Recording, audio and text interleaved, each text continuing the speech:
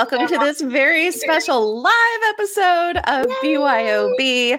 Bring your own books, booze, boys, buddies, whatever starts with B you want to bring with you. My name is Nola Nash. She is Laura Kemp, and she is Sarah Jost. Hi. Hello. Thank you for having me. Hello. We Most are welcome. So Glad to be that you are here. Thank you so much for joining us. And we are talking about your new book, 5 First Chances, which is really good. I was reading it, and I'm not through with it, which is good because I won't spoil anything for anybody. But I'm about halfway through it now, and really enjoying this. It is an interesting take on having more than one chance at love, and maybe not always. Maybe the outcome's not always, or the journey isn't always the one you planned, which is kind of fun. So we're going to talk a little bit about that. But Sarah, tell us a little bit about yourself. Right. So I am Sarah Jost. I am a Swiss national. So I was born in Switzerland and I lived there until I was about 24, 25. At which point I moved to the UK. So I wanted to learn English. My first language is French. And as you do, I just thought, why not just, upend my whole life and just move to a different country and learn English? That's what I did. That's what we did. So I ended up in a school being a French assistant just for 1 year. And then I trained to be a teacher, and kind of 1 year turns into 2 and 3, 4, etc. So I've been there for 15 years now, for a long time. It's a long time. And I, met a boy, married him as well, kind of bought a house, got a dog, and that's it. I'm kind of settled. I always loved writing. So I wrote as a teenager in French to start with. And then when I moved to the UK, it took me a few years to learn English. And eventually I kind of just wanted to have a go at writing novels in my new language. So I had a go, wrote a couple of really terrible ones, really awful, that nobody is ever going to see. We all have those as novels in our past. No, we just don't want it. We have those too. Exactly. That secret folder on your computer that exactly. you don't touch. So bad. Exactly. And eventually the third novel turned into what is now 5 First Chances. So that just came out last week in the US. Oh, that's exciting! It is wonderful. And much hi. Reading in a different language is one thing. Writing in a different language is something entirely. Especially writing something that you've put out there for other people to read. And honestly, I mean, I knew the background, a little bit of your background when I read it. But had I not known that you were writing in your second language, I wouldn't have guessed that, because it's beautiful. It's flawless. I mean, wow, that was, job well done. Thank you for saying that. Obviously there's, as you both know, there's a lot of editing that's gone into the final product. I think that the beauty of doing this in a second language is that I felt there was no pressure, no expectations. I didn't kind of need to prove myself to anyone. And I was just doing it kind of secretly for myself to begin with. And it took me years to kind of have the confidence to show it to people. But once the positive feedback starts coming, it kind of just makes you want to keep getting better at it, I think, and to learn further. So that was a great experience. Did you feel kind of like off the hook because you were writing in maybe in your second language, and maybe you were free to be a little more not as worried about that's interesting. I think so. And I think it really allowed me to think, strip everything back and just think about what I really love reading, and to find out that I loved reading more commercially, that maybe I had allowed myself to in French. I studied French at uni, and I kind of ended up reading a lot of Victor Hugo and all those kind of 19th century classics, and thinking about what it needs to be like. 2,000 pages. Yeah, exactly. Oh my goodness. Les Mis, 1,000 pages. Massive. So I think that really helped me to think, what do I actually really want to pick up for myself when nobody's looking, nobody's asking me what I'm reading, and discovered just a wealth of literature that is equally as interesting and as deep. But it really, allowed me to explore that, and that's what I ended up writing, I think. Now, your main character in 5 First Chances, Lou, she has come from Switzerland. she is a French teacher. So clearly there's a lot of in Louise. And she's a lot of fun. I love her. She's just so socially awkward. She's doubting herself about everything that she does. The funny thing is that she just blurts out in the silence. It's like, oh my God, no, don't say that. So is there a little bit, I mean, there's that part of it that's perhaps a little biographical on your part. How much of Louise is Sarah? Well, I mean, they say kind of write what you know. And I talked about my 2 novels in my drawers. And I think those ones were the ones that I kind of wrote thinking about what I was supposed to be writing and trying to write as somebody else almost. And I think, for this one, I'm just going to go back and just write what I want to read, but also something that is a bit more authentic to me. I mean, Louise isn't me. I think I kind of gave her my background because it came naturally to me. And I was quite interested in the feeling of displacement and awkwardness that she feels being between 2 different places, 2 different languages. But, I can't travel back in time, unfortunately. Sorry for the disclosure. It's not possible. And I think she's probably just a kind of exacerbated side of myself, that kind of awkward one, the side of maybe a lot of us who kind of lie down at night and think back of that one thing we said in 2008 that we wish we hadn't said. And I think, I've got that side to me and I just kind of brought it up to life in her. That's part of what makes her so relatable too, and that you're rooting for her, for things to work out. If not this chance, then hopefully the next chance, and there's going to be 5. So, as I'm reading the first one and now the second one, and I'm going, this isn't going to work. What's going to happen? We know this doesn't work. So it's kind of fun knowing that the first 4, not happening. And then so it's like, then you kind of build up to that anticipation of the 5th one. So, there's another one coming and you just really hope that's the one. Of course, I haven't finished it, so I don't know. Maybe it doesn't ever work out for her, but I hope that it does. Is that kind of yearning for a reset? Also, it's kind of a twist on Groundhog's Day, a little bit like that. They wake up, and how are we going to make this day different? Yeah. Mm-hmm. And I love how you just simply say, and we go back. I love it. And we go back. It's like, so all of a sudden, like, there's no mechanics in how this actually happens. You don't really know, like, what's causing her to go back. It's like she gets to this just emotional point where, and then all of a sudden, and now we're back. We're starting over again. Yeah, and she's very anxious. And, I don't use the word anxiety lightly. I think she generally suffers from anxiety as a mental health condition that kind of gets her trapped in time. She's kind of petrified by regrets about the past and worries about the future. And she kind of gets trapped in that place, those kind of specific 2 years. But for me, that's exactly how I saw it. It was a bit of an anxiety attack / time seizure that when things bubble up too much, they're just going to flow over, and that's when she's sent back. So there's no kind of mechanics of time travel. There's no science behind it. It's more like a cognitive thing happening for her. I love when she finds herself in that new spot, the way that she has to figure it out. It's almost like the second time it happens, she's more going, wait a minute. Almost like she starts to, I know this place. Kind of recognize that person, but not met them before. Like, I love the build up as this happens to her. It's an interesting thing to watch her find herself in that spot again. Because I always wondered how that happened to people. If that was a possibility and you could go back in time, do you go back with full recollection of everything that you did? And like Groundhog Day, where he's kind of going, I've done this before. Or, for her, it's kind of like vaguely familiar, which I kind of like. I like that she's got to sort it out.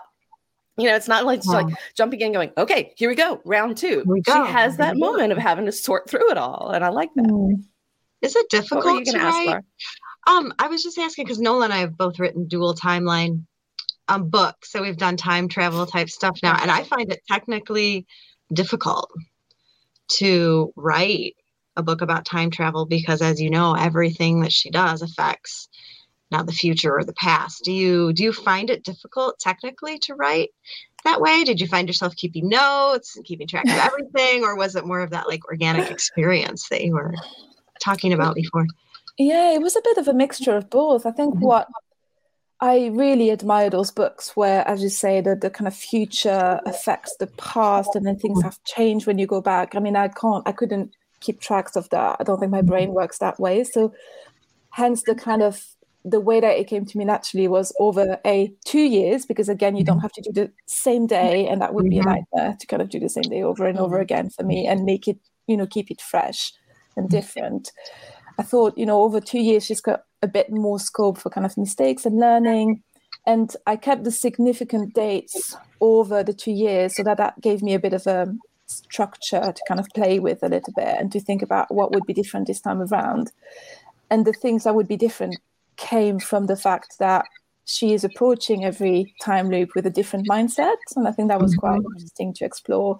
But yeah, to answer your question, I had a massive spreadsheet with basically being like, okay, this time in this place, this happens, but then the next time it's different.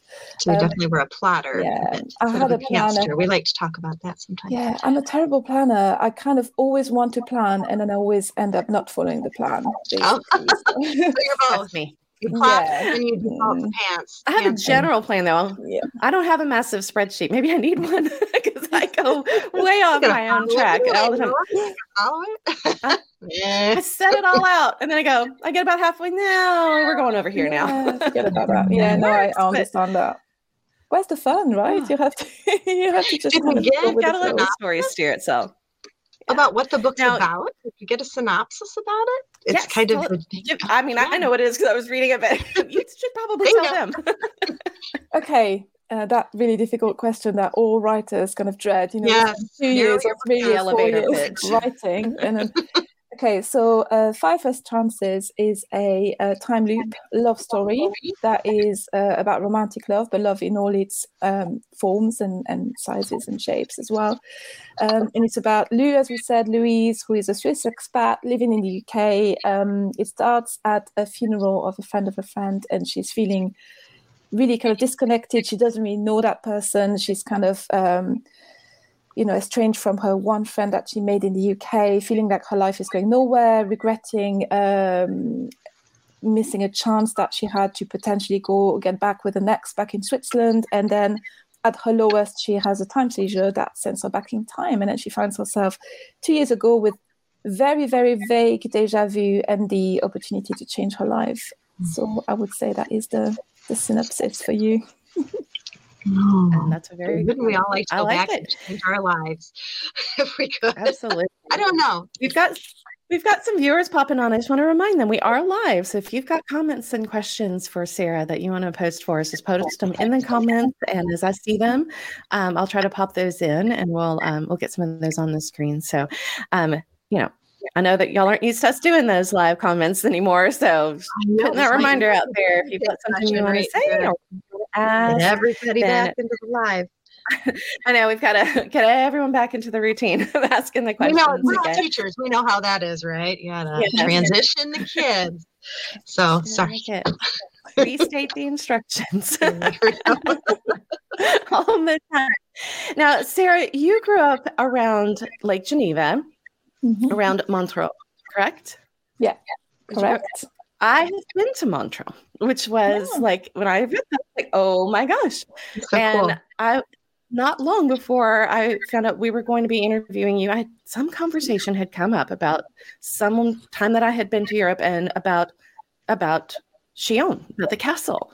Oh, the castle, of course. Every school trip I ever took. Every school trip and every tourist to that part of Switzerland is going to go to Chateau de Chillon. And it is a remarkable place. It is really neat. And of course, coming from the United States, where we don't have anything that old, we do like to explore the castles and get a little geeky about, oh my gosh, this is so old. But some of my favorite times in Switzerland, and I went to both Montreux and Lucerne, and loved them both. We were on the French side and then the German side, which was kind of an interesting switch to be in the same country and changing primary language. But everyone was so nice. And one of the things that I really loved, and you touched on her coming into England and noticing things like the fast food bags kind of on the side of the road and some of the kind of the things that were more like urban, big city kind of things. But one of the things about Switzerland, and one of the reasons why I can imagine that you put that in there, is it was spotless. Like there was not a dust grain out of place when we were there. It is one of the most pristinely beautiful, just naturally beautiful, but also just so well kept. I mean, truly everyone there just really cares about their own environment, their own home, their own place. And it was spectacular. Do you miss that? Do you get to go back to that very often? I mean, I know you don't do the school trips to Xi'an anymore, but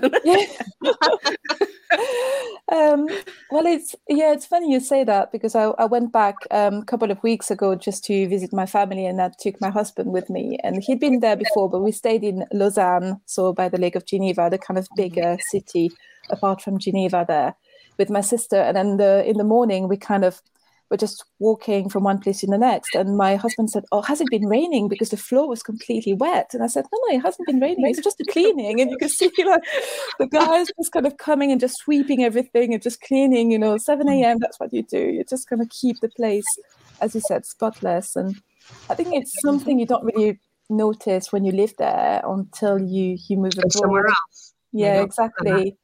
And I mean, there are sides of England that I find still harder to kind of get used to, the kind of, I don't know, the bad plumbing, stuff like that. This is not Swiss. Come on. And it's, 800 years old. It's really old plumbing, old buildings. They're still there, the same ones. But it's also, there's so many places that are really magical here. I lived in Oxford for a year as well, and kind of, I don't know if you've been, but that is just gorgeous. And everywhere you walk, it's kind of a postcard, and you're like, wow, it's history. It's kind of all those great writers who live there, and, drank a pint down the pub there and talked to their friends and made up their, wrote Alice in Wonderland and all that kind of stuff. So it's just a country that is so full of that kind of creative energy as well, and so full of possibilities, and that comes with a certain maybe messiness, but I think I'm okay with that. When the other side is the possibilities and the dreams. I think that's great. Did it kind of inspire you to write when being in the UK, being around? Yeah, I think it definitely did. And I started writing shortly after my year in Oxford. So yeah, I would say it's kind of just knowing that, in Switzerland, we've got about a bit more than 1 million people speaking French. So you're kind of, the people who could potentially pick up and read your book, the number is kind of tiny. So the literature is great there, and it's really good quality, but it's quite an intimate thing that doesn't really export that well. So I think suddenly here and being like, I could actually submit to somebody in London and I could find an agent. I mean, that never happens in Switzerland. And maybe get published and get distributed. It was just suddenly everything was so open. I think that really inspired me to just throw my hat in the ring and see what would happen. And you picked such a universal subject.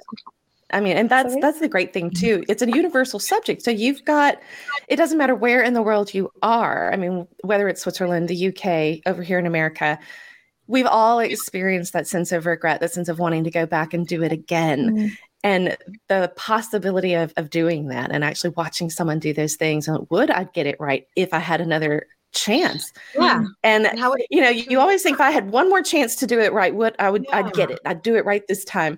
I love the idea that we've got 5. Like, nope. Because the more I read it, the more, like, when she got to the end of the second chance, and I was like, oh, see, I totally probably would have done that. I would have screwed that up, and I would be right back to regretting it again. So the fact that you picked something that we all experience at some point in our lives, every person, and this is not just a male or female thing. I mean, your main character is female, but we've all done it. We've all done it. We've all had that moment that, like you said, laying up awake at night, reliving a moment from 1980, that in the shower going, I cannot believe I said that to that person. All of that stuff. We've just so been there. That's made me think, interesting. Would I get it right if I could do it again? I don't know. And I think in those moments that you're saying that we're reliving the moment, it's almost like time travel, isn't it? You're kind of literally feeling physically like you're there. You're feeling the cringe and you're feeling the sweat and all of that. So I think I just wanted to explore that a little bit, like that ability to what if it actually came true, and that ability to relive that, to kind of think yourself into that moment. Our brains can do such amazing things. Why not travel back in time? I think it's interesting too, because if she does change the past, then it'll change who she is in the future. And I think that's one of the main things I wanted to show in that book. It's a book, I think, hopefully with a very strong character arc. And I think some people have loved Louise from the start, but some people loved her more because they followed her through that journey from being a very flawed and kind of scared and worried individual struggling to connect and saying the wrong things to finding her place in the world and her confidence and through that being more open to other people. And I think it's also about, a lot of our regrets, I think, are mainly based on relationships, isn't it? It's kind of if I had, dealt with that person differently or showed up for him or her, or if I had kind of not said that thing or not made that decision. So I think I wanted to show as well that she learns to notice the people who are there that she didn't notice at first and kind of learns to show up for them as well. Yeah, sure. You go forward being more present. She feels to be more present. And some of it too is actually owning her own feelings about things too, because she also kind of learns I don't have to go along with what other people choose for me because they are trying to be helpful. If it doesn't feel right to me, I don't need to do that, which is something she learns along the way. And it's something that we all kind of, through our own experiences over time, hopefully we're kind of growing into that as well. That, okay, trust your gut, trust yourself. Something about this isn't right. Something about that person isn't right. What do we do with that when we feel that way is the other thing. We don't always trust it. We don't always act on it. Sometimes we feel that way, but we don't trust ourselves. We don't give ourselves enough credit. And I think at the very beginning of the book, that's exactly where she is. She may know that something's not right. She knows immediately after she says something truly dumb that, oh God, that was dumb, kind of wishing she could gobble the words back up again. But she does. Look, Lisa's here. Hi, Lisa. Thanks for joining us. Hi, Lisa. We're live. Pop the comments up there. We're live. We have people with the comments. We've had people kind of coming and going. I can watch the view count, but Lisa got bold. Put the comment in there. Way to go, girl. Go bold. Go bold. Put the comments in. Good afternoon. But I love that she changes as she goes, and I think we've all had those moments. And I think you're right. I think she is a different person each time. That's a really cool thing too, because that idea of starting over again, what if you didn't change? I mean, would there ever be a way to fix it, to do it the way that you wanted to do it, if you don't actually learn from the time before and are able to take it with you? So I love giving her just that little bit of herself, and that knowledge and that growth each time is a lot of fun to watch her. And that's what you were talking about the gut feeling, isn't it? That's what she brings with her. She brings that gut feeling, that instinct that becomes sharper and sharper and sharper throughout the time loops. So, yeah. It's interesting. I love that intentionality. Get that through their different experience, just going through their lives in just a regular way. And she gets to experience it 5 different times. So she should be, very sharpened by the end. Of her experiences. But it's kind of the same path that we all take as we go through life. We learn and we grow, and she just gets 5 chances to do it within the same time period. That's such an interesting concept. How did you come up with it? Maybe I love the 2 years. The 2 years part. I love that. Just using those same 2 years over and over again. So effectively, she lives about 10 years in the book. So that ends up in quite a lot of, luckily, wisdom in the end. So I think she's grown by 10 years effectively, but only 2 years in her actual kind of life years. How I came up with the concept, I'm not really sure. I think it's funny because a lot of people are much more familiar than me with the concept of a kind of time loop romance. And I think a lot of people kind of bring their expectation of the genre and the trope to the book, and ask the questions, why is she not able to remember it, or why is it over 2 years, and why is it so different? But I just didn't really think about it. I knew Groundhog Day. I had read, some kind of books playing on the trope a little bit about the future, like in 5 years, for example, but not really proper kind of time loop books. So I just did it in the way that came naturally to me. Very organic. I don't know. It's a pantster thing, isn't it? Yeah, it is. Yeah, there you go. That wasn't planned. You just did it, and that's I just set up to write it, and I just thought, wouldn't it be cool if the book started at a funeral, and that was the bit where she goes back. I do like that. And how awkward are we at funerals anyway? I mean, even if we know the person, but you don't know what to say to people, you don't know what's going to sound stupid. You don't want to say the wrong thing. You don't want to make somebody start crying again. You know, you want to make them feel better, but you don't know, you know, if I say anything at all, is that going to be worse? And you do second guess stuff. So to establish her as kind of this outsider, this socially awkward, this not knowing what to say in the moment, that was the perfect place to put her, because we've all felt that way. We've all felt that way in that moment, especially if we've had to go to a funeral of a distant relative, someone we didn't know very well, and we're just going to be supportive, but we don't know like what to say. I've been there, and it is awkward, and I'm no good at it. But Laura and I have both written books that do not follow, you know, a genre rule by any means. And we like to do our own thing with our books. And we talk about that all the time, that no one knows what shelf to put our books on because they don't follow any rules.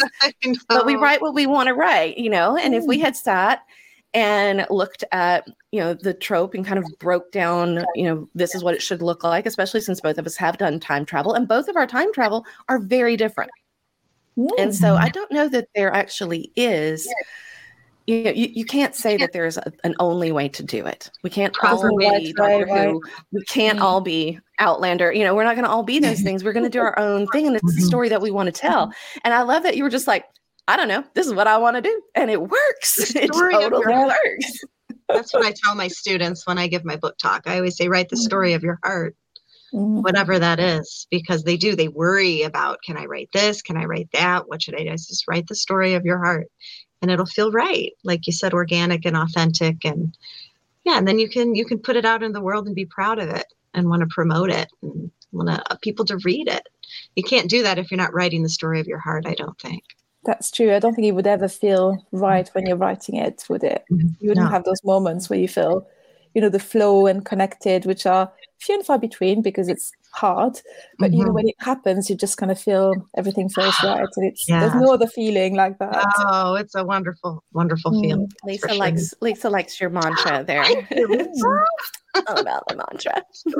That's a good one. I mean, that's good advice. That's great advice for anybody, whether it's your students, whether it's anyone starting out, whether it's even somebody who has several books under their belt and they're wanting to maybe try something new. If that's the story of your heart, then that's the one you write. That's your passion project. And I think we all, when we sit down to those passion projects, there's so much of ourselves in it, whether it's as a character, I mean, those little bits of Louise that are you that show up, or if it's just simply, this was the story my heart wanted to tell. And I don't appear in it at all, but it's so much of just my own energy that I've poured into it. I think that's often our best work. And even if it's something that may not be our most successful work, that's always the work that we feel like we have spent good time writing. And sometimes it's all about just feeling good about it. You know, it's about what your heart wanted to say. It's not about what the monetary return is. And so much of what we write, none of us sat down to write and said, you know what, I'm going to write and sell a whole lot of books and make a whole lot of money. I mean, if we did that, that's just, I mean, clearly we're doing it wrong. If that's what we said. We're still